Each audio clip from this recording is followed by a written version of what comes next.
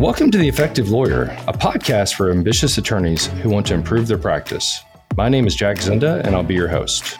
Welcome to the Effective Lawyer podcast. I'm Kevin Tully, the Chief Marketing Officer at Zinda Law Group. With me, as always, is our lead trial lawyer and CEO, Jack Zinda. And today we're going to be talking about how not to get ripped off by vendors. Jack, how you doing today? I'm doing great, man. I love this topic because it's happened to me so many times that I can literally explain every situation you should not do. Awesome. So we're looking forward to hearing your experiences.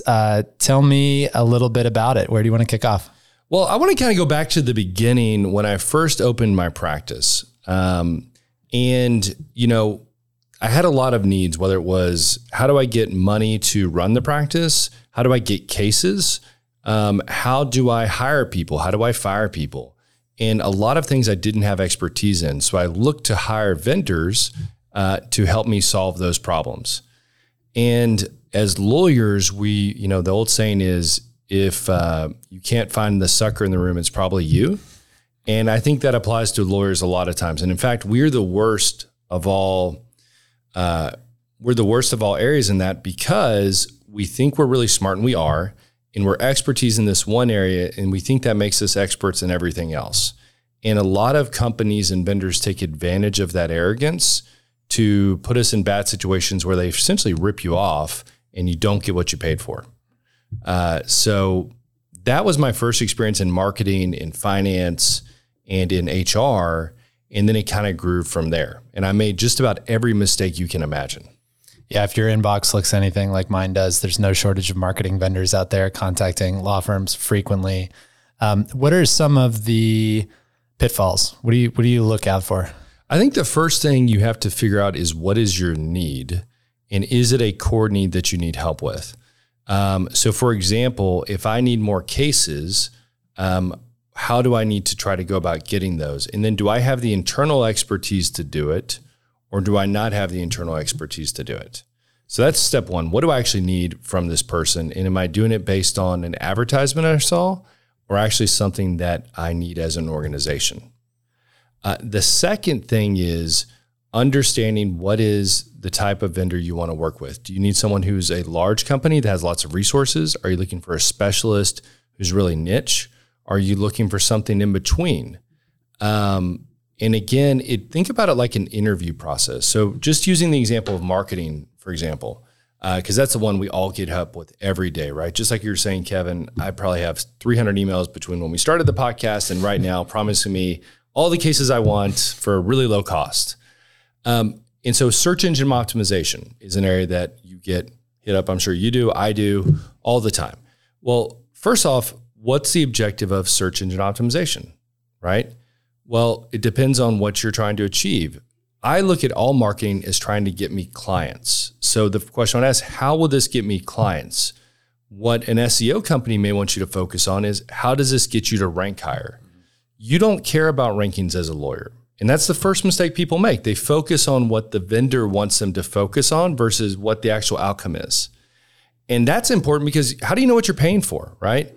If I go buy a car, I'm trying to buy a mode of transportation, so know what you're trying to actually buy. And so SEO pops up in that area a lot. You talked a little bit about small versus large. There's such a difference between working with a group that's a large organization that has multiple layers of communication and people involved, red tape on their end and all the rest, versus dealing with an individual who can be more flexible but more limited in resources. And if they go on vacation, then nothing's happening, right? Do you have a preference between those two, or when do you think of using them differently? I think a lot of it comes down to the resources you need. So for example, if I need some real technical expertise, let's say I need someone to help out on a website design and it's something visual I need, I'm going to try to find someone who's smaller, who's really good at that craft, especially if it's a one-off project. Versus if I go to an agency, you have to understand, when you go to a large organization, there's a lot of people that have to get paid. So a lot of times if you're dealing with like a marketing agency, you're going to have what's called an account manager. And that account manager is getting paid to take care of you. They're not actually doing the work. Other people are doing the work. And so you have to understand that there's going to be layers of cost associated with that.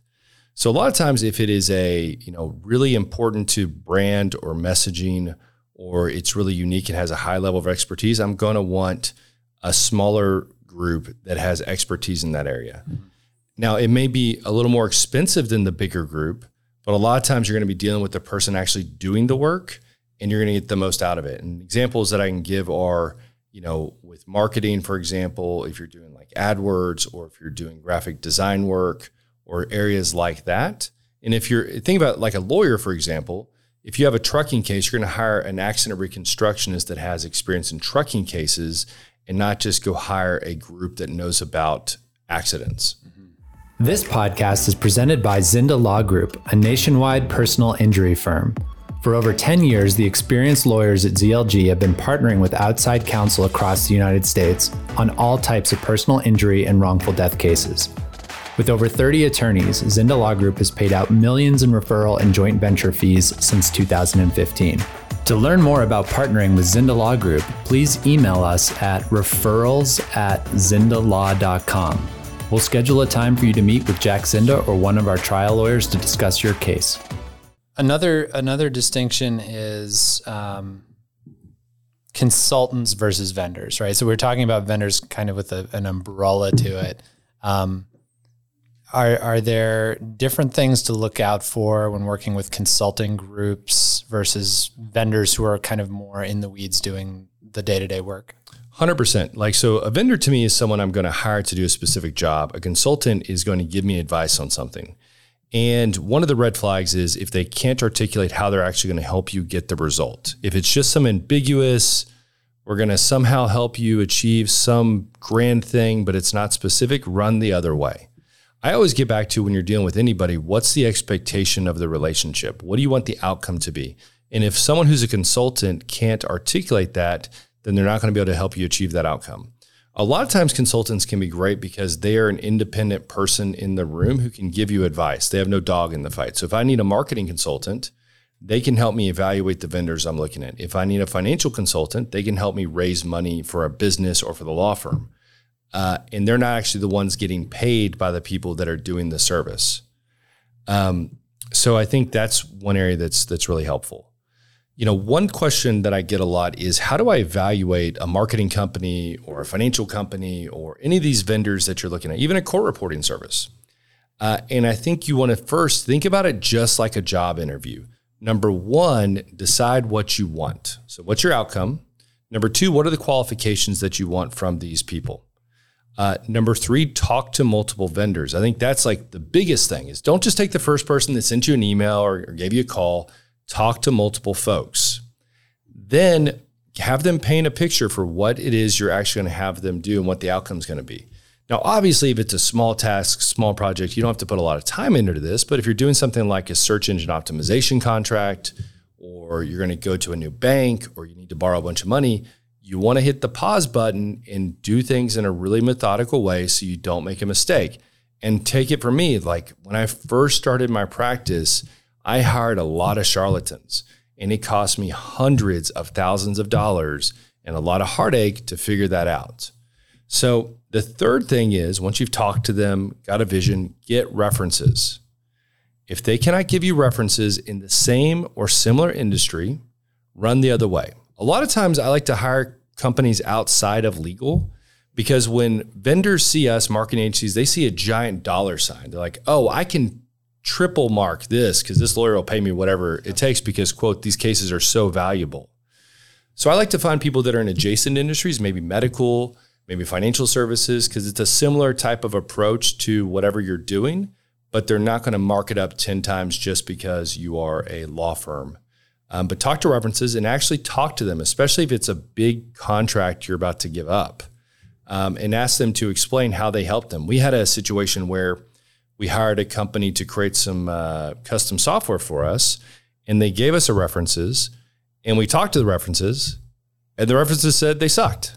I was like, wow, that is a gutsy play. Like, you gave me your three best, right? And they don't even like you. None of them were good. Yeah. So actually talk to them is another thing that I think is really important. Awesome. So we've got identifying the need. And if anybody's struggling to identify what their firm needs, go see our podcast about data analytics. That'll tell you pretty quickly where your needs are. We've got evaluating the vendors, those best practices with interviews and references. One of the things I've seen you do is, and I can imagine this being a situation that a lot of people experience, where I'm super busy. I need help from a vendor. I don't have time to go find the vendor. You have I think a good strategy of offloading that work to somebody else at your firm to bring you the top 3 vendors with pricing, right? And never without the pricing component. You want to talk about that a little bit? I think that's a great point. I mean, you just nailed it right on the head. A lot of times they want to get to the decision maker. I call them time vampires. And if you have your own business or you're a lawyer, you know that your life is surrounded by time vampires. People that want to take you to quote lunch, take you to coffee, have a Zoom meeting to try to pitch you on whatever they have. So I have a policy where I'll have either an assistant, and it could be your office manager, go talk to the people I'm considering and say, you will not get a meeting with this person unless you give a range of pricing. And we have a hard and fast rule on that, and that prevents them from getting around them, talking to you for an hour and a half to then tell you the price, and maybe you don't want to pay the price. And I've used that as a lot of success, because a lot of the reasons you make bad decisions is fatigue. You're just worn down. You really need that marketing agency, and you got to make a decision. So you just go with the first one that sent you the proposal over. Yeah. Let's talk about pricing for a second. Are you often trying to negotiate rates with vendors? Are you taking them for their word that that's the value they're going to provide and trying to kick off the relationship without having to have that hard discussion up front? Where do you fall on that? That's a great question. I don't look at things in terms of cost. I look at it in terms of value. So if I could pay someone $10,000 and they could get me 100 cases, or I could pay someone $1,000 and they get me no cases, obviously one's a better investment than the other. And I want to know what the marketplace is for the services that are being provided. I learned the hard way that if you go too cheap, you get what you pay for. And it's almost better not to do it at all. I mean, I'm thinking of so many examples where I hired someone to help me, a recruiter who was like the cheap one, who didn't find me anybody or found me bad people. And then I hired the quote expensive one, and they found people in 1/10 of the time. They were great hires. I had to do almost none of the work. And I was like, very happy to pay the money to the folks. Yeah. Now, as a reminder, most of the listeners to this, you are lawyers. So you're not going to be good at this naturally. So make sure that you follow these steps, because if you just hire the most expensive, you may not be getting value. And they kind of prey on that. And also I look at how many people are in a meeting. I mean, Kevin and I had a meeting a while ago where 7 people showed up to pitch us on something. And I was like, this is not going to work. This is a lot of people they're paying just to be here to tell me these things. They could have been done in an email. I was like, this is going to be expensive. I was just waiting for the sticker shock.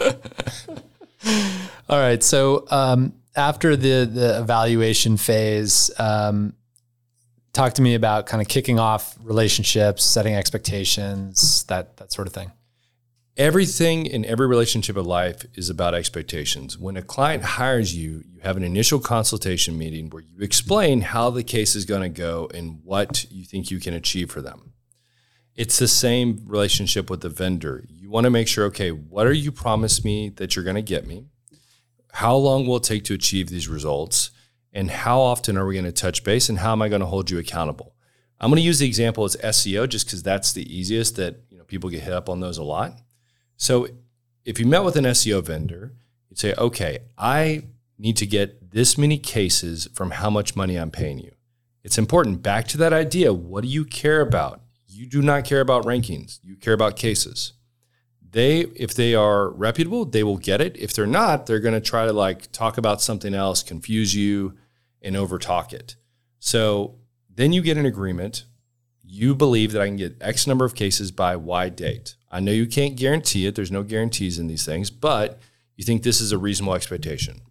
Great. What sort of reporting are we going to use to hold you accountable for those results?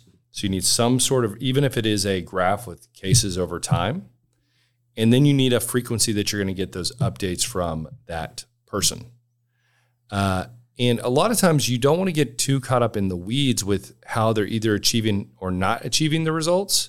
more so than what the results are themselves. So if we get back to the SEO example, if everyone agreed that 10 cases in 6 months is a reasonable expectation, and you are 6 months in the relationship and you have 0 cases, and you say, well, the rankings and the algorithms and the updates and, you didn't give us enough content, yada, yada, yada.